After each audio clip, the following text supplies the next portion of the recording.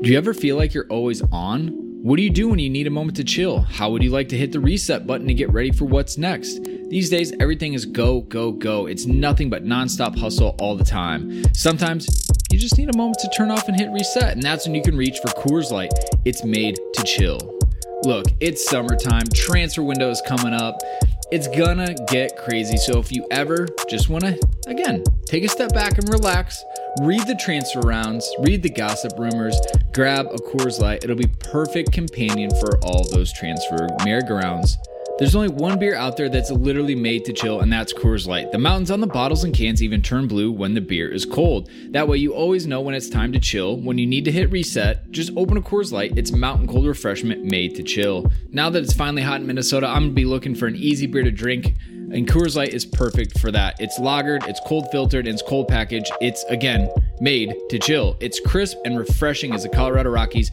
Perfect for a moment to unwind. And so when you want to hit reset, reach for the beer that's made to chill. Get Coors Light in the new look delivered straight to your door with Drizzly or Instacart. Coors Brewing Company, Golden, Colorado. And, as always, celebrate. Hi, this is Ruben Loftus-Cheek. I'm Pat Nevin. I'm Mason Mount. You're listening to the London is Blue podcast. All right, Chelsea fans, welcome back to another episode of the London is Blue podcast. As always, your host, Brandon, joined by Nick and Dan, three amigos. Gentlemen, we have the Fulham match review this time. Some might call it a West London derby. Others might call it a drab 90 minutes out in the clouds, Nick. Either way, we've got an esteemed guest who will help bring life to this otherwise boring 1-0 victory for Chelsea. Yeah, look, we're going to need all the help we can get on this one. And we're bringing in a good friend, a buddy, a pal, a man who's getting ready for his own derby, and that's Nazar Kinsella. Welcome back, my man. Hi, guys. Good to be back. I was talking to someone about you and like how we get to hang out with you. And I remember a couple years ago, we even got to watch NFL football together midweek with Naz. So that's how you know he's a real friend. Hanging out with a bunch of Americans in London watching the NFL. Yeah, and I think it was explaining the rules to me. That was great. Well, and I think it was the Chicago Bears. So that shows you how much you really cared because, boy, are they terrible. All right. Hey, Dan, over to you, man. This is your moment to shine. 3-word match reviews to help frame up what we got ahead of us. There were some good ones. The quality. Yeah. This was it today. There was fire this week. The match might have been dull at points. The 3-word match reviews, a league of their own. Thomas Bates, fresh off the trot with the Craven some creativity. Yep, very good. That was our Discord / Patreon's selection that they thought that one was the best. G Page with Mason Mount's Miracle. Will Bleeds Blue with Mount Future Captain, all caps. Our boy Addy with Bad Selections Surmounted. Pretty good. Yeah, it's almost as if he's a writer. Our friend Care for Youth gets in here too with one of our own. He's tried to say that he was breaking the rules because he used the number 1 and then he used 3 words. I'm just gonna put it out there. It's 3 words. If you use a number, that is a word. So just don't do that again. But we just want to say we love him, and we hope he's doing well. And then Luke with Premier League win. The most easy explanation of what this match was, which is 3 points and a Premier League win. Look, sometimes the easiest way, Naz, is to take a complex thing and make it simple. And that's what Luke did. Like, look, we can get into formations and lineups and transfer outs and ins and everything. We just got 3 points. All right, we won in the Premier League. That's all that was there. So we're going to stall for you a little bit. I know you're a writer. I'm sure you already have it nailed. I put 18th place Malaise. I was so frustrated by how much we struggled against an 18th place team. Not happy. The Malaise, the lack of like killer instinct, like they were there to put to the sword. We didn't even up a man. I texted the group. Does it feel like we're up a man in the second half? It didn't. It did not, which is ridiculous. Dan, include your punctuation. Yeah, mount, rinse, repeat. Yeah, it's just Mr. Consistency. I also think if you wanted a really funny one, you could have had Run the Streets in reference to Scott Parker's constant mashup with the Streets that have been quite wonderful to watch too. But Mount, rinse, repeat was mine. Well, and then you could probably add the gif of Or what was the tweet that said, when Mason Mount sees Frank Lampard's job's in trouble, he like busts out the Superman. Oh, yeah. He's like, I've got this. Don't worry, Frank. I've got this. Nick, over to you. If you follow me on Twitter, you'll know this one. Wow, selfless plug. Look, at Nick Verlaney for all the hottest takes. But do you want to drop your cash and Venmo in there too while you're at it? You know, You got a SoundCloud that we can link? I'm jealous. I actually do have a SoundCloud, and I put an album out. Dan, thank you. It's a parody Christmas album, so you don't need to listen to that. But if you follow my Twitter, and you should, Need More Fight is on mine. I will get into why later, but this should be a pretty easy one to identify. All right. Naz, was that enough time to stall? Yeah, it was. I was like racking my brains. I wanted something with Callum, wanted something with Mason Mount, I wanted something with Hudson-Odoi, but just a general one, just because that was the important thing, the Premier League win. I like that. So I think pressure valve release, the moment that Mason Mount's foot hit that ball, sweet technique, the goal in the 78th minute, I thought that was like pressure valve releasing. And it is just, I was just looking at the players' faces, just watching it. And I was like, man, this is intense. This is emotional. It was like not a good game, but it was a good game because the emotions involved in football, like you get drawn in by these kind of games. So yeah, pressure valve release. The Mason Mount superhero thing definitely rings true for Frank, saving the day. How fitting that a Cobham boy did it, but pressure valve release has got to be my summary there. Yeah, that's actually, unsurprisingly, a really good one, Naz. You should do this for a living. So what we're going to be discussing is a banner day for the Cobham crew and the house that Neil Bath built. The Chelsea Academy with Mason Mount and Callum Hudson-Odoi playing key roles in the victory. Sometimes I go into these without having read them, and I just don't know what Dan's setting me up for. So sorry if I walked carefully through that one. We'll also be talking about. I made you sound really good there. You sounded so polished. You didn't need to give away the farm. You gave away the secrets. Confidence. I felt like I didn't give it the confidence I needed. I was tiptoeing. I want you to read all of these with great hesitance, just tread on every word very carefully. Go full Ron Swanson, Brandon. We're going to talk about what we should take away as a plan from Frank after watching this match, and then obviously the Dan of the match, the table review, and a quick thought to the midweek clash versus Leicester City. So gratitudes and housekeeping. I know some of you don't like it, but that's just because you're not in here. So get yourself in here and appreciate the section. Huge shout out to Braden joining us on Patreon, Discord access, engaged, gifts coming your way. Apple Podcasts over you, Dan. Yeah, maybe more a why. five. Again, the why. Why do we care? Yeah, well, we like it because it helps people find the podcast. And, we like... And it helps us rank above official podcasts of major TV networks, and that makes us feel good. Yeah, the two Robbies, maybe Men in Blazers on some days in particular episode drops. We like that. So 5-star reviews help people find us. We appreciate it. We want to thank Chris Bro Ra, who also in his review mentioned that sometimes he has to tell his children we don't use those type of words when listening to the podcast. So fair play to him for listening to the explicit podcast around his children.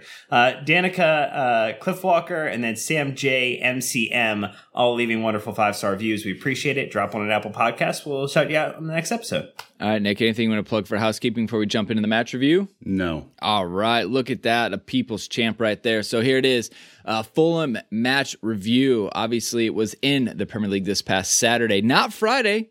Thank you for making us sound stupid in our preview time when we were talking about it. At Craven Cottage, we've been there. That was a fun day out. Fulham 0, Chelsea 1. So we'll throw it over the fifth stand app for the goals again. Chelsea's official app. They play all of their goals there first. They put all their interviews and all their content. So again, they let us put this in. So we would appreciate it if you'd go ahead and download the app. Here we go. In a world of much restricted movement, Chelsea have got special dispensation here for a Saturday evening date with the neighbours. Brilliant layoff. Ziyech! That looked good. Brilliant. Great communication. Layoff superb. Decent enough save, you'd have to say. Chance for Azpilicueta to cross, and it's a good one. Pulisic was very interested there. It didn't quite reach him. Chilwell, too much on that one. Poor clearance. Mason Mount has smashed it against the bar. goodness me, doesn't he get hold of this? What a strike. Neatly done. We know Robinson's got the pace and he had a head start on Azpilicueta anyway. This is Tete, who still doesn't shoot. Oh, it's a brilliant chance for Caballero. Should have scored. Best chance of the game. And even Caballero, their midweek goal scorer, has missed it. Anthony Robinson now, he's come in hard there. Azpilicueta seems to be in some pain. It's a red card. Oh dear, yeah. Don't think he's getting away with that. No, correct decision, referee. There will be someone getting a touch on the end of it, and hopefully it's the golden touch. Yeah, and there's a sign, isn't there, from the last two. Oh, no. Mendy nearly caught out, and Caballero tried to tip it goalwards. Fulham took a quick free kick there and nearly caught Chelsea napping it. Callum Hudson-Odoi.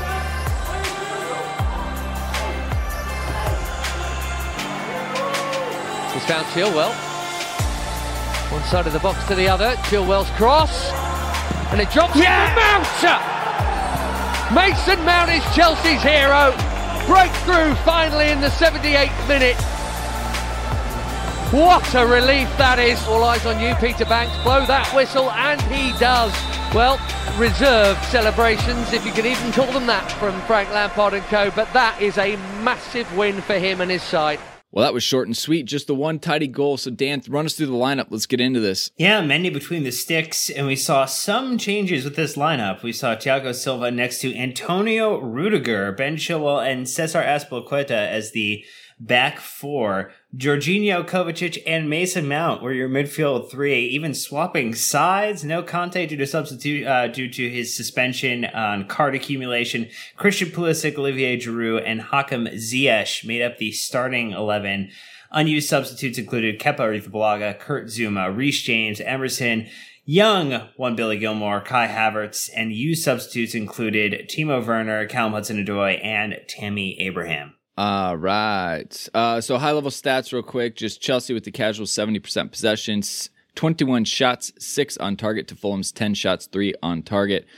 Outpassed, outtouched. I mean, they out-tackled us 20-17. They had 33 clearances. Naz, I'm going to come back to you on that real quick.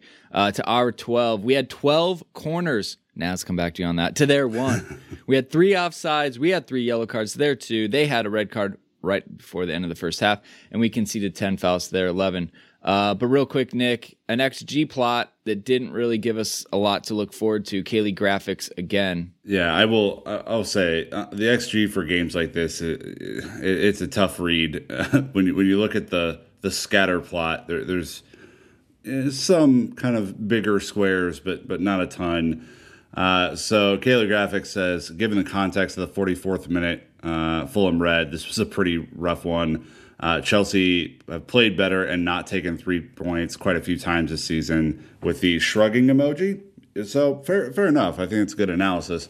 The rough XG sum 0.05 for Fulham, so not quite 1 to 1.5 for Chelsea, and that probably the 1.5 is coming from a couple of Werner misses at the end there, where we could have buried those. So. It was a drab game. That's what that says. Indeed. Well read, well translated. Thank you. Absolutely nailed it. As you know, I love stats. So I'm going to give you 2 options here, right? You can go to lineup, or when I look at these stats and I see that Fulham have 33 clearances and we had 12 corners, to me, it kind of comes to the fact of the style of play, what Lampard's looking to do. I think before we put a bunch of crosses in with Timo center forward, and everyone's like, why are you doing that? Now this week we put a bunch of crosses in with Olivier Giroud in, and it still didn't work. So you can call the audible, as they say in the NFL. You can go lineup or you can go style of play for this one. Yeah, let's go style of play. I think that the selection was quite interesting, wasn't it? The way they picked Giroud, Jorginho, Rudiger, Azpilicueta, all leaders, all vocal characters in the dressing room. And I think that's what Frank wanted to do partly. And then Giroud's inclusion in particular, he's the kind of guy you put on against a low block and a counter-attacking team. Just his size, presence, and the way he links up, that's what opens teams up, and that's why he's selected for this game. I don't think he'll play against Leicester, but that was the game plan. But even still, Fulham, they've got a great game plan of their own. They got great defensive shape now. got back, changed formation, counter-attack, they hurt teams. And I think that Chelsea knew exactly what they were getting into. We're talking first half. The tactics changed completely when Anthony Robinson goes and decides to go and do a crazy tackle like that. That was a turning point in the game. There's two turning points. There's that tackle and there's Mount's goal. And there's, almost three different games there that played out. There was a game where Chelsea had all the ball, but Fulham were really dangerous on the break in the first half. And I think that that's really where a lot of discontent with Chelsea comes, because Fulham could have been 1-0 up. They created the better chance, Cavallero, skying a pretty simple chance. And that was just before Anthony Robinson got sent off. So their confidence was going to grow into the second half. He gets sent off. From there, it should be easy for Chelsea. But like you said, down to 10 men, Chelsea didn't dominate like they were playing against 10 men. Fulham's counter-attacking threat was still there. They got corners, they got a few options there. And Chelsea didn't create big chances until Mount, and then Chelsea started creating the chances because Fulham were opening up and trying to get the goal themselves. So there's almost 3 games there. There's a few interesting tactical moves, the players that were brought in, more for personality and tactics apart from Giroud. And Mount played on the right side as well instead of the left, which was a little, tweak. He scored his goal from the right side, coming in at that far post. So maybe that's something we could see a bit more of, but I do think it was partly a specific, decision by Frank to nullify Fulham, because Anthony Robinson is great going forward, but not as good going back. So Mount, getting into those spaces in between, the left wing back and left centre back, I think that was the plan. So, those were kind of the decisions Frank made, and I think they were big calls. And did they work? It's hard to say. They won, but they didn't win well. So I think that it will look like the right call if they play well against Leicester, because certain players will have been rested for that game, including Werner, who I think will start against Leicester. And hope if they play well against Leicester, then Frank's decisions have been vindicated. Yeah, let me pick up on that really quick, Brandon, because I think when I looked at the lineup, right, which is the other side of this, to me, this was a gamble. It was a big gamble.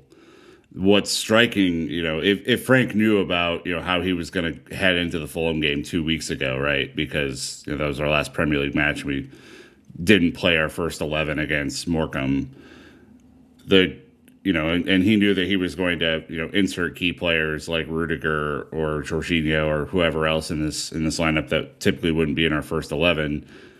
The performance with a week's rest was pretty abject for most of the game. Which is worrisome, and it's kind of a trend to me. When Chelsea are given time to prepare for some of these matches, it doesn't really seem like they take advantage of that in the way that maybe other Chelsea squads in the past have. So I'm curious about that. I'm curious to think if anyone else kind of reconciles that point with me as well, because that's what I saw. I definitely will. I think I want to save some of it to part 3 as we get into it. But again, Fulham played midweek against Spurs. I have some strong opinions. I think we'll get into that. But Nick, you tee it up really well. But before we go there, we could be happy about one Mason Mount. All right, took his opportunity very well. Even spoke post-match about the fact he said he should have had 2 more. He's really trying to hold himself to a high standard. He really wants to be a leader in this team. We heard the shouts from Mount to be future captain. So, as always, trusted resource at Expected Chelsea coming in with the stats for Mason Mount versus Fulham. 96 touches, a goal, 4 shots, 60 completed passes at a 90.9% accuracy or success rate. 7 key passes, that's essentially chances created. Could have been assists right there. 4 for 8 of his crosses were completed. 3 of his 3 dribbles were completed. 7 of his 10 ground duels won. 2 tackles, 2 interceptions, 2 free kicks won. This is what a real leader looks like. I don't know about the leadership. You can't really pull leadership out of stats, Expected Chelsea. I'm a big fan of the eye test for leadership. Mm-hmm. But he willed it. He wanted this, Dan. It was something that he refused to let slip from our hands. I think when Tammy came on later, I think to him, when he got fouled at midfield, he popped up looking for the ball to get it right back in play. I know you want to talk about the Cobham group in part 2, but Mason, it's hard to separate out of that. He just has the passion that kind of takes, you from being just a professional footballer to absolutely willing to like make this club win on his own 2 feet. Well, the other piece, and you want to talk about the eyeball test. Nick's favorite measuring stick is just those 2 eyes in 20/20 vision. When Aspie got hacked down, the first person to be up in the face of an opposition player was Mason Mount, the only player in the opposition's face. Yeah. And so, it's one of the things that, we had talked about, with Joe Tweeds previously about, where's the fight, where's the bite to this side, what are they going to do when they kind of get, knocked in the mouth? And that was a pretty egregious tackle on Aspie. And, it was great to see Mason stand up. I think he's been a little bit of a, quiet warrior at times, puts his head down, nose to the grindstone, just kind of tries to work, let the work ethic speak for itself. And this was a great one today. He had the shot that ricocheted off the crossbar. Update, we continue to hate crossbars. Not as much as Manchester City does this season, but we still hate them quite a lot. And, was able to find space for the second. I think the real interesting thing, and you talked about this a little bit, Naz, but just the playing on the right-hand side, he also played, really, deep, especially when, Jorginho kind of came off and they went for the 2 on the top. He was actually, having to cover more ground to get up into that space. And I actually think it gives now, maybe Frank a different consideration too on, could you now play him a little further back? Could you play 2 up top? And maybe there's some new versatility that we'll have kind of the option to see as the season progresses. Yeah, I just wanted to pick up on the playing deep point. He does that with England. I've seen England play quite a lot, and he's done that twice with England. Southgate's experimented in a midfield 2. England play like 3-4-3 with a 2-man midfield, and the 2 just sort of sit. It's usually Declan Rice and another defensive midfielder, but they started putting Mount in there because some of the international teams are so bad. They're like a 10-man Fulham that you just kind of boss the ball. And I think Frank sort of used him in the way that Gareth Southgate used him. And Mason Mount, he moves the ball so quickly. He's, a great technical footballer. I've seen him play since he was 16 years old in Chelsea Academy. And he's that part of his game has just always been there. It's just him. That is his personality. And the other part where Nick mentioned his personality to, be the guy who, got in the ref's face after the Robinson tackle. I thought that's sort of another part of his game that's evolving, because I think we've all met Mason Mount in this group. And, one thing that comes across is he's such a nice guy. He's such a gentleman, brought up the right way. But maybe even on the pitch, that can sometimes not be the best attribute to have, and maybe not the best leadership attribute to have. But the way he does that, and the sort of ways the game's evolving, is to be a bit more nasty. I've seen him do professional fouls in the last few months. I've seen him getting in people's faces. I've seen him putting in pretty heavy tackles. There was a great tackle he did in the game as well to cut out a counter-attack when Fulham were down to 10 men. And, it was one of them where it's just great, really rugged midfield work. And I absolutely loved that. His all-round game for weeks has been excellent. And it almost felt like this match was where somebody stands up. Frank Lampard said before the game he was picking a team on personality.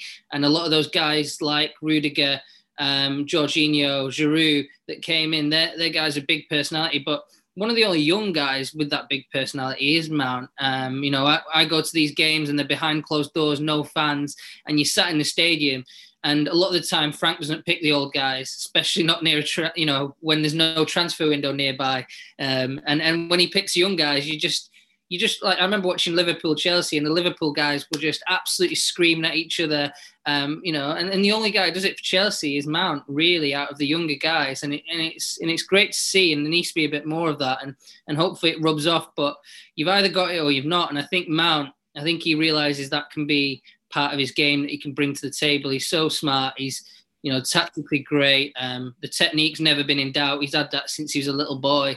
But just, I love the fact that he's putting a bit of needle, a bit of leadership into his game now. And I think that we saw that. There was nobody even close to Mount, performance-wise on that pitch. It was unbelievable. The only bad game I think he's had this season was Man City at Stamford Bridge, and that wasn't even his fault. I think it's just a team dynamics thing. It's just a general, shit show, unfortunately. So, I think that just so consistent, so good. Definitely player of the season so far for me. Well, yeah, I mean, I'll jump on that. Like the fight thing is a big deal to me. We've talked about this for a number of weeks now. I mean, this is not a new trend. Chelsea have a bunch of really nice guys on the team, and that's awesome. Like, if you're a PR manager, this is a dream team for you. There's very little to worry about. There's very few shenanigans off the pitch. You know, Olivier Giroud is basically a professional model. All the young guys are super cool and trendy, but I was really disappointed and excited for Mason, but really disappointed that Mason was the only guy to confront Anthony Robinson yesterday. Anthony Robinson is built like a tree, by the way. Like, he's a big guy. He's a big left back. And, size-wise, Mason is not that big, just calling it what it is. But he's the only one that wanted to get in his face. He was the only one who wanted him, to understand that that's an unacceptable challenge. And I think, for Frank to call out the personalities thing ahead of the match and then have none of the veterans that he brought in do the personality thing when it really counted, including Thiago Silva, including Jorginho, Dave's obviously not going to do it for himself after he just got chopped down, but man, that's disappointing on a bunch of levels. And for a fact that if Carvalho or if Paulo Ferreira would have been chopped down like that back in 2004, that John Terry would have been over in a quick second to deal with that. That's a certainty.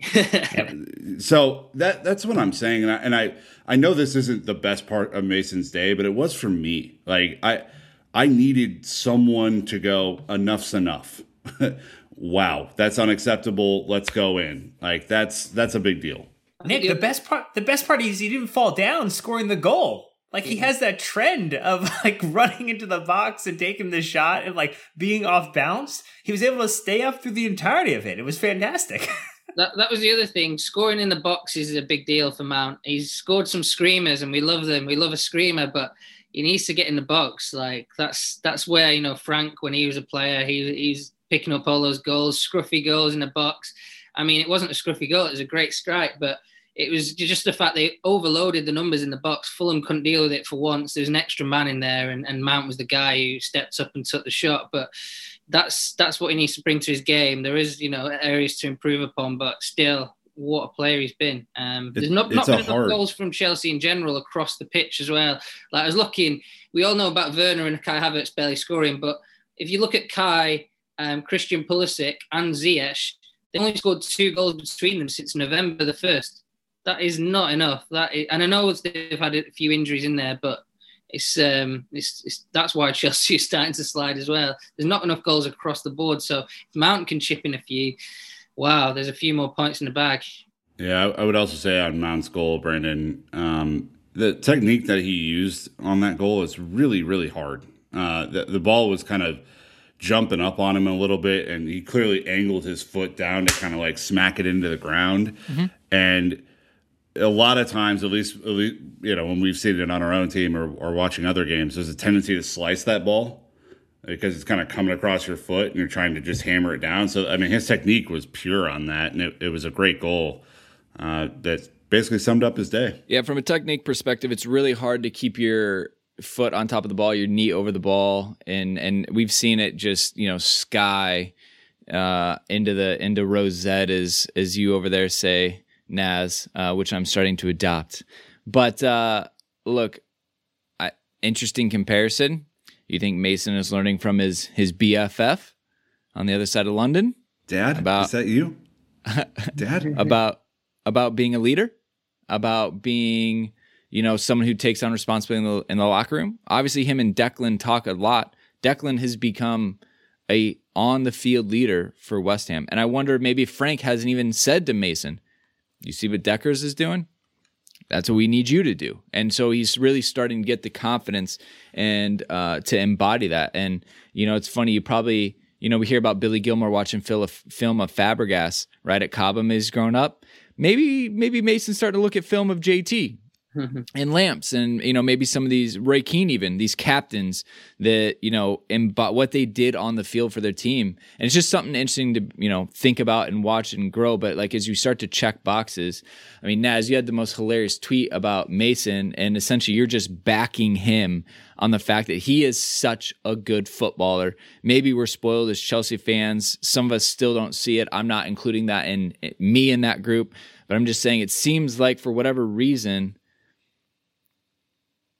I know a ton of Chelsea fans back him to the moon, but there's still a vocal amount that aren't sure about him, and it's wild.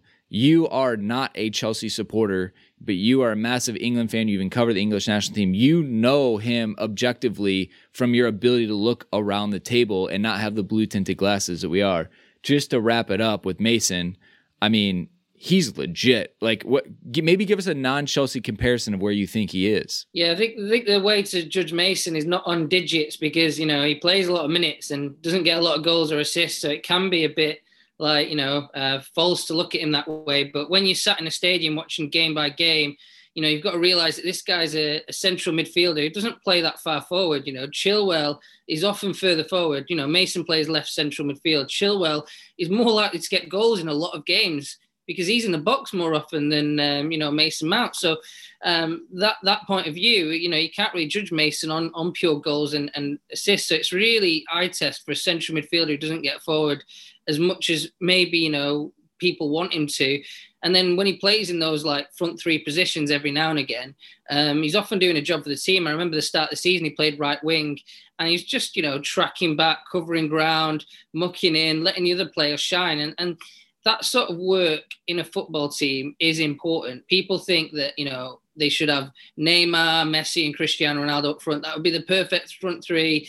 That would be so balanced. There'd be no way of improving on that. But really, you'd find, so many tactical problems. I remember talking to Carlo Ancelotti's assistant about Real Madrid once, and they had a Ronaldo in the team, and he was playing on the left wing, and they were like, he never tracks back, he obviously scores millions of goals, but completely unbalances a team. So they had to like rework the whole system just to protect him. And there was like Di Maria was just playing a role protecting Ronaldo all game, and he's like a brilliant attacker. So think of Mason Mount in that kind of way. He's not sort of, he's not sort of the main man who gets the digits, gets the goals, gets the moments in the spotlight, but he is the man who knits together the team, tactically brilliant, moves the ball so quickly.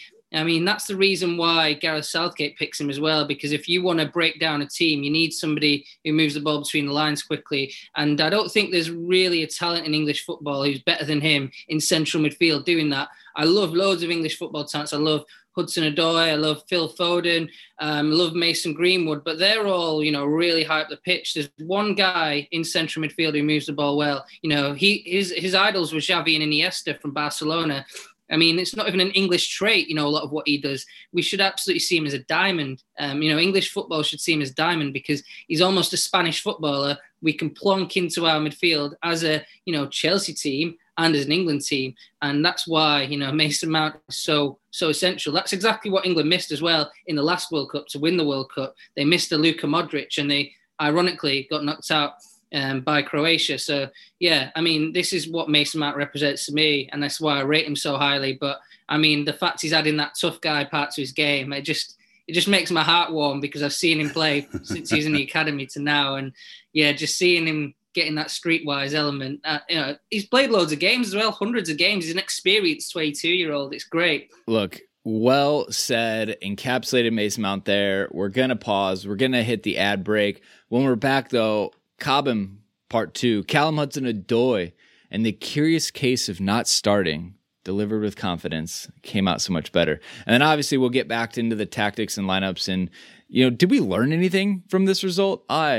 Spoiler alert, think not. So anyways, thank you to the sponsors for financially supporting the show. We'll be right back. All right, Dan, I'm delivering it with confidence. I'm feeling good because Callum Hudson-Odoi is a player who has absolutely forced his way onto the pitch. He's taken every opportunity, albeit limited, and done something productive with it. Today is no different. And by today, I mean the full match review. Where do you want to go with this? Callum Hudson-Odoi, oi, oi, oi. Yeah, I'll put in a little, kind of late 3-word match review that I just kind of dropped in here. But Abby McCarthy, who does the Chelsea kind of match day coverage on their stream, did her 3-word match review was Cho to start. And look, I mean, we talked about this in our last review, and I think we had a conversation, and not everybody super enjoyed it, but on performance and on stats, there's no reason Callum Hudson-Odoi shouldn't be starting over over Christian Pulisic, and also over Timo Werner. Just in terms of if you're going to play someone on the left right now, which would ultimately be his kind of preferred position, you should play him there. You should put Ziyech on the right, and you should allow especially like Leicester ahead, Tammy Abraham centrally. Would be a great kind of pairing to take advantage of, what this team can do, moving the ball back and forth, the interchange that some of the passes that Callum had yesterday to catch people in transition, otherworldly. It just looked like, it's stuff that you pull off in FIFA and you're like, oh, that's fun. That's cute. You don't expect to see that in real life. And he just does it for fun. Making, I think our friend, Phil, Chelsea Youth, talked about the 80-yard run back to go, to close players down. I just don't know what else he needs to do at this point, Naz, to start with consistency. Because I do think, Timo has gotten a lot of trust and faith, and, he big money signing, but he's gotten a lot of opportunities to score and get on the team sheet. Christian, coming back off injury, has had a lot of opportunities to find a place and to score. And I just feel like, Callum is the yo-yo player. He can play really great for a game. He could get an assist, get a goal, have a goal contribution, and then immediately the next game, if there's a player available that's, maybe one of our larger money signings, he disappears. And it just doesn't make any sense to me. Yeah, I think you summarized. Let's use Naz's tweet. Let's use his inflammatory tweet here. Hudson-Odoi could be as important to Chelsea as Mount if he was selected as often. I like it. So it's Mason's fault. Interesting. All right. Carry on, Naz. True, and that's the reason why some people don't like Mason, by the way, because he's getting chances others aren't. But yeah, Callum Hudson-Odoi deserves it so much now. I mean, it's getting to a ridiculous level where I'm baffled, and I don't even, I don't even want to protect Frank from, this one, because like the selections with regards to Hudson-Odoi have been completely baffling. Dan summarised all the reasons. I don't even need to go into the reasons, but the fact that the players in front of him aren't playing well is a huge one. I mean, the 2 goals in 2 games before this as well, 2 strikers finishes as well, by the way. Great, shows progression, shows exactly what Frank's asked him to do in press conferences. The work rate that Phil mentioned, Chelsea Youth on Twitter, that's exactly what Frank mentioned. And it's not just these games, it's been consistently, like every single game Callum has started. It's been great. He's called upon him off the bench. He's been great. I mean, he's almost performing against the grain, because he'd be even better if he played as much as Mount. And that was my point, really. He'd be playing even better than he is now. And he's already playing at a hugely brilliant level, not just compared to some of his teammates, but in general in the league, he's been sensational. He'd be a starter in pretty much every club in world football except Chelsea. And he's not being treated, maybe with the same reverence as some of his other, teammates, because he didn't cost 45 million or 50 million or whatever. So I feel a bit almost, sorry for him when I see him on the bench again and again. I'm like, well, it's almost not fair. And I think Frank is like trying to give space to Timo Werner to try and rebuild his confidence. Werner, if he plays, he's thinking if he gets a goal in one of these games, he'll be back on fire. He'll be scoring again. It'll be worth it. But in the meantime, Chelsea is suffering. Frank Lampard's going near the exit door with his job. And he's got a player in the back who's in great form who keeps being ignored. And it's just baffling. So, I mean, I couldn't agree more. I can't really tell Frank what to do. I'd love to, but I'd love him to start. And I think that Dan has it right. I think the best front 3 on form would be, Ziyech on the right, Callum on the left, and then probably Giroud up front, but Tammy's doing okay as well. So, I think that should be the front 3 really in big games at the moment. And Frank always says he picks on form, but to me, I don't see it. I mean, yeah, we beat this topic to death last week. So all I'll say on this front is it's hard to do what Callum did yesterday in a cameo appearance to make as big of an impact as he did in a short number of minutes is a credit to him. It's a credit to the work ethic that I think he's rebuilt since the injury. It wasn't always there, if we'll remember. So I think he's done a very good job of rebuilding that. And, you know, the pass that he plays across to Timo, which should be the easiest assist of Timo's life, because Pulisic is then running in behind. So all he has to do is make a square pass to Pulisic and he's in on goal. Is a shame that is wasted, completely wasted. But yeah, look, I mean, my idea of how you structure a team and how you rotate a team is clearly not Frank's idea. So I'm baffled by this, because ideally you would rotate in, and if you have three really good wingers, you would be able to rotate them effectively and pair them up differently, because they all have different attributes. But that's just my silly take. Right. We don't really know where Hakim Ziyech is at from a fitness level. We all absolutely adore him. You know, I have called him a luxury player, stand by it. You know, talk about someone who doesn't maybe track back as much. But Callum Hudson-Odoi has been putting in the work on both sides of the ball. The funny thing is, I don't really know where to put him, but I feel like you should, because maybe I'm too biased with Christian, but I think he's bright when he's in there too. And it's just like, does that mean Hakim Ziyech comes out for Callum Hudson-Odoi? I mean, that's a big call for Frank, right? To bench really either one of them.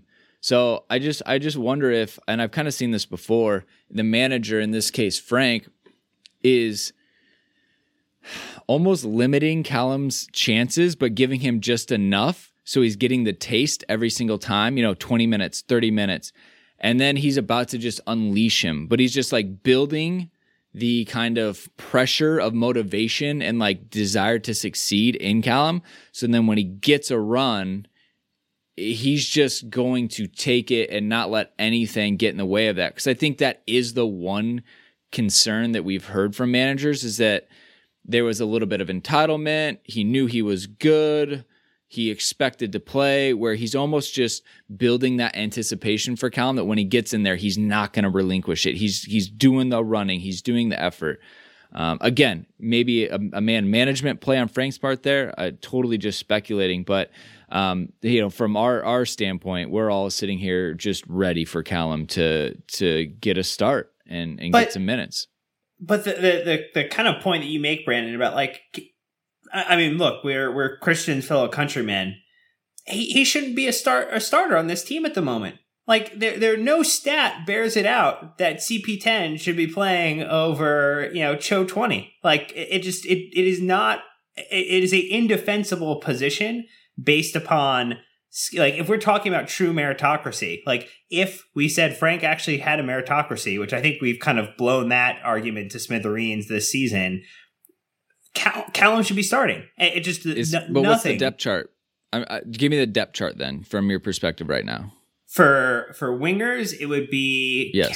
So if we just look at it, you're looking at Callum, you're looking at Ziyech, and then even though it's you probably would have Werner ahead of Christian. Like, no, you would not. What? No way. You're being inflammatory again. Stop. Where's Mason?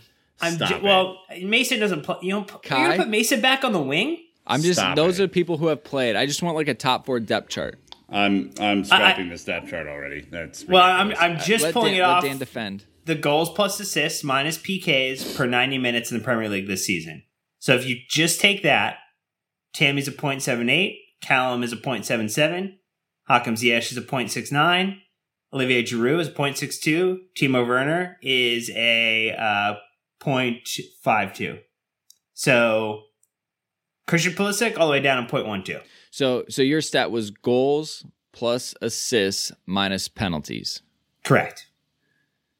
Is that the full picture, Naz? Is that your top 4? I'd probably just about put Christian above Timo, but I don't think it's as clear-cut as you guys think. I think Christian has been quite poor lately. I don't think he's affecting games, and it's quite disappointing to see. Maybe a sense of balance, maybe his injuries as well. But he's gone backwards. I honestly can't believe that he's ahead of Callum. Like, you know, when Frank's under pressure, surely you just call upon the people you can trust. And, you know, I think that at this rate, I think that he sees it. You know, I think he will be frustrated with what's going on. I think at this rate, Bayern Munich are coming back in, and we're going to have to deal with that and the emotional minefield of having a great player getting an interest from another big club. Bayern Munich will come back in the summer. And this is all music to their ears. This is exactly what they want to see. They want to see a player playing well that they want to sign, but they also don't want to see him playing too well or too often, because they don't want him to, you know, completely reject them in future. So, yeah, I mean, Cal's 20. And the big thing with Cal, and the only thing that I used to say that sort of like held him back was that, you know, at least there's one other world-class talent in the league, young talent who's not getting a chance, and that was Phil Foden. But now Phil Foden's playing every week. So I'm thinking that Cal's now the last guy who's being ignored really from, like, you know, weekly regular appearances. And like Callum's as good as Phil Foden, if not better. And Phil Foden was unbelievable against Chelsea. He's been great in massive games. He's great against Man United. Callum can play at that level. It's not beyond, you know, the realms of possibility that Callum will become a better player than Timo Werner in the future, or Pulisic, or these other guys. This is the level of talent he has. He's a great player. And, you know, the two best players I saw come out of Chelsea's academy in recent years, and I watched a lot of academy games, was Callum, probably number one, and Mason, number two. So, yeah, he deserves it. Nick, did we make a mistake? All right. I mean, just mark this episode down as the day that Dan wants Timo as a winger over Christian Pulisic. Just mark it in your notes, because that's after all the discussion that we've had this year, that is just a wild statement. I mean, that is outrageous. And I think you saw with his finishing yesterday that that's still not accurate. So, wow, first of all. Second of all, look, Christian has not been impacting games as much as I would have hoped at this point of the year. I don't think that's debatable. I'm certainly not going to, like, stand up for his Fulham performance. One thing that's odd to me, and I did tweet this yesterday, I got a few bites on it. It does not seem like Christian and Ben Chilwell sync together. And that is so strange. And I don't know if, like, I have no idea why. You know, that's for someone else to say, someone who's around the team. But, like, it just seems like they are never on the same page. They never have the same run structure. They never have a passing angle that's consistently open. They never do the overlap, the Marcus Alonso, Eden Hazard overlap, or you know where the other one's going. It just seems very, very disjointed. And look, I mean, they don't know each other that well yet. We're only 8 games or 18 games into the season or whatever. But I think for Christian to be who we saw he can be in the summer, he needs to have a really good understanding of the players in space around him. I think oftentimes we saw last year Mason Mount and Christian in the same areas. This year we're seeing Chilwell and Pulisic in the same areas, and it's a little odd. So look, I'm not defending, you know, what hasn't been a great run of performances for him. I do think that, you know, you look at the missed opportunity with Timo to just slot in a ball for him to quickly finish yesterday, and that's a big bummer to me. But yeah, I think that's something that I'm looking at. And look, I have no problem with Cal starting over Christian Pulisic, by the way. I just think it is a ridiculous argument to say that there are that the, you know, person who should be playing center forward, who has shown that he is not a winger, should be starting over your number 10, who can show he is a winger. That's my argument. That's real quick. That's where I touch on Christian's struggles. I think it's the system side and not meshing, and you know, I've not to dig up old arguments, but I'm still frustrated with the midfield and their lack of ability to play a ball early in. We have an amazingly athletic and dynamic front three, and we just refuse to play them the ball early. So I think that's where I struggle a little bit. But anyways, again, Callum Hudson-Odoi, I'm happy for him to get some minutes and play. He's deserved it based on all of Dan's stats. So we'll stick with that. Look, I really want to touch on this before we get out of this episode. And it was have we learned anything else about how Lampard wants his team to play? Did we learn enough about the team against Fulham? And my biggest thing is, did we see a response? No, we did not. It was ridiculous. And I was so frustrated with the way it came off. I understand Frank couldn't play N'Golo Kante. It's Fulham, 18th place. Did we need N'Golo Kante to beat them? Apparently we did today. And we didn't have him, so it struggled. So, on that point, right? Callum Hudson-Odoi is not the only aggrieved player on the bench yesterday. I think Billy Gilmore should be equally aggrieved. You look at the way that we can play with Billy Gilmore in the deep lying, whether you call it a 6 or not, whatever you prefer to call that midfield position. He advances the ball and progresses the ball just at this point better than Jorginho in this system. And we missed that yesterday. I mean, just flat out, we missed it. Well, look, as I said earlier, Fulham played midweek against Tottenham, which had been a tough match for them. Did I watch it? No. But I can kind of predict how it went, right, for Spurs. A lot of possession, probably pushing them a lot, and they got a point. Like, good for Fulham to get a point. This team has won 2 matches all season. We were getting them on a week's break. We were getting them after they'd only played 3 days, and they pressed the hell out of us, Naz. I was so frustrated.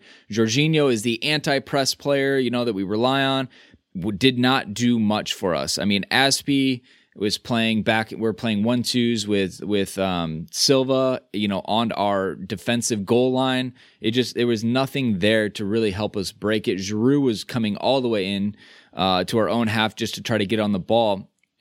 The fact that we were getting pressed so hard from that type of a team was really frustrating. I just feel like we didn't have the answers. So we've already debated back and forth of the Lampard versus the players and things like that. So I'll just kind of open it up to you and say, based on Lampard's tactics or lack thereof, kind of what did you see yesterday and what maybe stood out to you? Look, I think if we're going to analyze it, there's not really any positives, and anyone who says differently is probably overanalyzing the game. I think that the only positive was Mason Mount and the fact that Chelsea won 3 points. And then beyond that, there's not a lot else to really cling on to. Some people might say spirit to keep going until the last minute, but really, I think that's the bare minimum you expect to keep trying to batter down the door, carry possession. And if anything, Fulham still carried a decent amount of threat.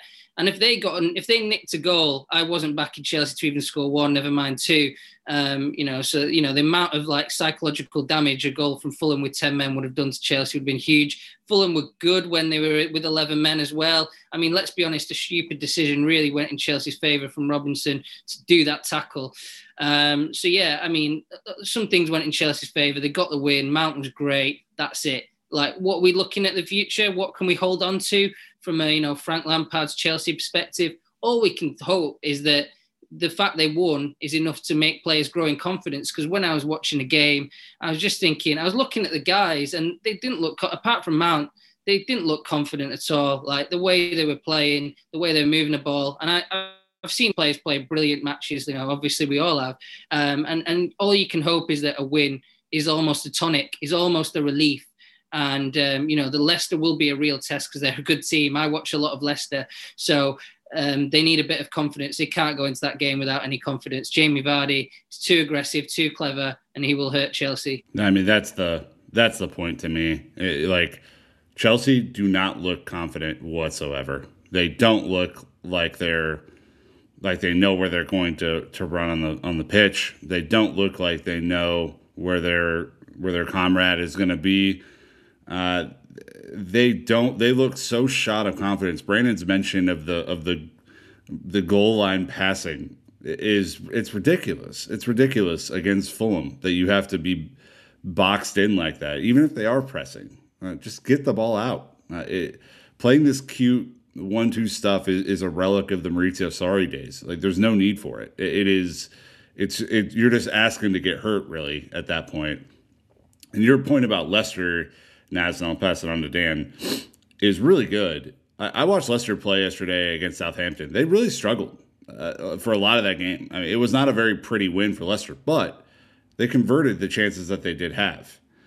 And you look at where Chelsea is right now, and that's not always the case. We got away with one yesterday, but Leicester at home and Leicester on the road are two different teams, I will say. Leicester at home try and play a more possession-based game. They try and play a little bit more like Chelsea plays at home.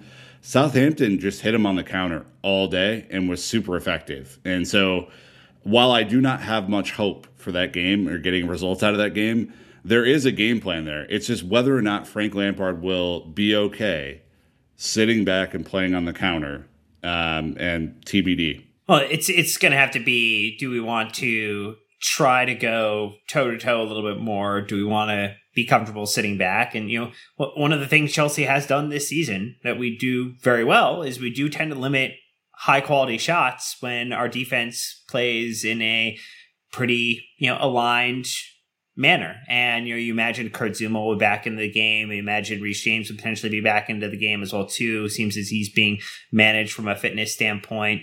You get Chilwell, you get Silva, Mendy, who's maybe looked a little shakier the past couple games than he had when he started, which is a concern point we thankfully haven't been tested on too much, because I don't think I want to. I don't know what that test passing score is going to look like at the moment. But then you put Callum in there, you put Ziyech in there, Tammy potentially up top, or I think Naz maybe said Werner. You get the chance to do exactly what they want to do, or Leicester wants to do to us, which is try to see if you can hit a ball over the top and, beat the other man. And I feel like that would it'll at least be a more interesting match to watch. I don't know, Brandon, how it will pan out in the end from a scoreline, given how our last couple matches have gone versus Leicester. They have not been a dry affair. They have been very fun and very enjoyable, and mostly draws. So, right. Just kind of rolling back a little bit, because I don't even want to get into Leicester personally right now. I still have a lot to unload, Dan, from this one. I just think I get frustrated when the ball goes into the corner. I think, Nick, you talked about the dynamic between Ben and Pulisic, Chile B and Pulisic. They have no idea what to do when the ball gets in the corner. We end up just kind of kicking it back out and recycling it. It's just not overly dynamic in those spaces. But surprise, that's where teams force us, because it's the least dangerous place on the pitch around their box is out wide. I learned this as a kid. You defend and you push people wide because they're sidelines. It's less dangerous. And we can't avoid it. And I think back to City and Liverpool, they either get to the end line and cross it back, and we saw that's where the goal came from. It seems so, I don't know, just lack of dynamism in those areas. And I get really frustrated because it seems like other top teams have figured out how to get past that, and we haven't. I just go back to releasing. I feel like we're kind of stuck in these high possession style versus just like a gangbuster style. And I think we just need to pick one or the other. I don't think Chelsea need to play beautiful football to be successful. I don't think this team is set up to be highly technical. Now, look, it was a weird midfield of Jorginho, Kovacic, and Mount. I think Kova came to life in the second half, started running, breaking between lines, but it's far too late. And it's still, he has no end product. So even if he's dribbling at you, you can just drop off and look for the passing lanes because he's going to dish it eventually. There's no threat from him. So, there's just a lot of things I'm frustrated with. The biggest thing for me was the way we came out in the second half. You're up a man. You've just had a team talk.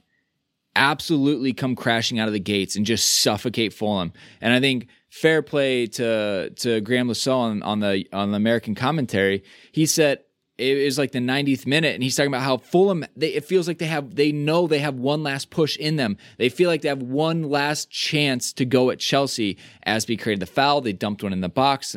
Guy slipped, thankfully for us. But he said Chelsea should absolutely be bossing this, so Fulham feel like the minutes are just ticking by without them. They have no response, and it wasn't there. And that just shows that Chelsea aren't a top team yet. Doesn't mean we don't have the potential. Doesn't mean we can't get there. But this was a team we should have put to the sword, let alone 11v11, especially 11v10, and it wasn't there. So for me, I just took a lot of frustration out of that, maybe because it's Fulham and they're nearby Chelsea, and I don't know. I'm just gonna deep exhale, Naz. I'm out.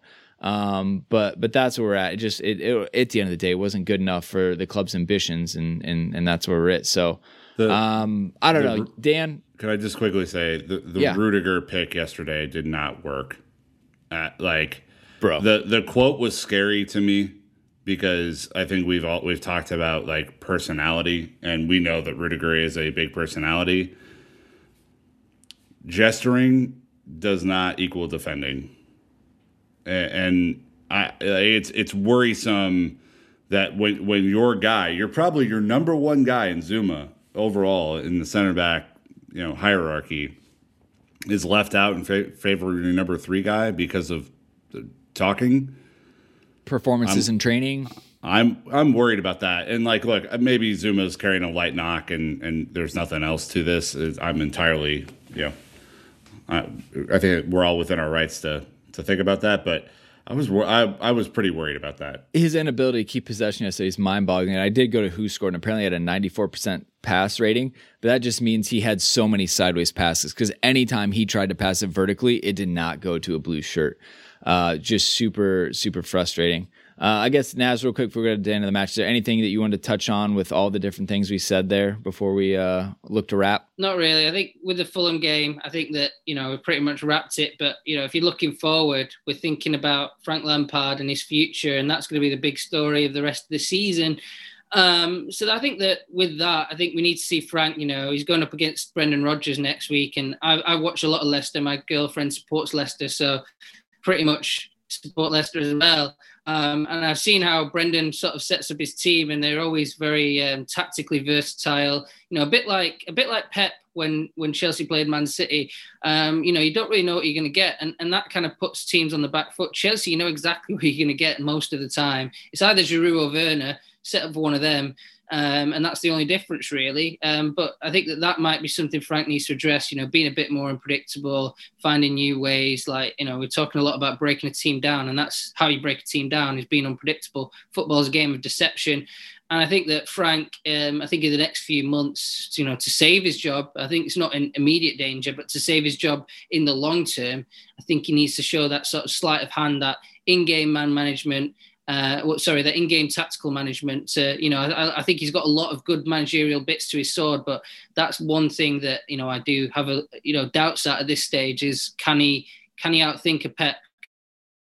Can he outthink even a Brendan, who I think is a really good manager? So, it's going to be fascinating, the Tuesday game, because of that, because he's against another good team that does a lot of different things tactically that could pull Chelsea's nose out of joint if they're not careful. All right. Dan, the moment you've been waiting for. Oh, no surprise. The day of the match was very easy. But people still got it wrong. The options were Mason Mount, and Mason Mount in all caps. Only 81.8% of people got it right. Mason Mount in all caps, because that's the right answer. Look, you can lead a horse to water, but you can't make him vote for the right Mason Mount. You needed the megaphone or the yelling emoji, I feel like, to help. All caps is typed speak right. for shouting. It was so obvious. Nick, I can't even really ask you for arguments or change of decisions. I have nothing to add to that silliness now. All right. Well, here is the table as it stands before the Liverpool-Manchester United match, which will have no effect whatsoever on us in the table. So, Man United in first, Leicester City second, Liverpool third, Tottenham fourth after beating Sheffield United. Man City 5, Everton 6, Chelsea 7th. All right, we're on 29 points, 3 points behind Man City and Everton ahead of us, and 7 points between us and the top of the table, which is Manchester United. I did tweet Naz at the beginning of the season after, what did you guys lose the first match? Yeah. So I think I tweeted hilariously, is it too early to hope Manchester United get relegated? Well, that clearly didn't age well. So as you sit here on January 7th at the top of the table. So we'll kind of see where it goes, gentlemen. But we've won 8, drawn 5, lost 5, 33 goals forward, which is great. It's towards the top of the table. 21 goals conceded, which also is not great as well, which I think is the concern right now. Naz, we'll leave it there. Thank you for joining us. Good luck in the Derby Day England later today. Liverpool versus Manchester United. I don't really know if I should wish you luck or not. I do not. Thank you. 0-0 draw. Yes. 0-0 draw. The pod's official stance is we hope for a draw. But nonetheless, thanks for jumping back on. We really appreciate you hanging out with us. And I'm sure our listeners do too. That's very kind. Thanks for having me on. I needed the company. It's a bit boring here in England. So, with our third lockdown. So thanks a lot for the company. I needed it. And hopefully things improve for you guys. Awesome. All right, Nick and Dan, gentlemen, thanks for joining as always. Listeners, hit us up on Discord. Honestly, it's the best way, best community to talk about these things. But if not, hit us up on social media. We talked about a lot. We covered a lot of different things today. So let's keep the conversation going. Obviously, get ready. Chelsea playing Leicester City on Tuesday, so not a lot of time to recover from this. But per Nick's point, maybe that's good for this team. Time just messes things up. So anyways, that's going to wrap us up, Chelsea fans. Until next time, you know what to do. Keep the blue flag flying high.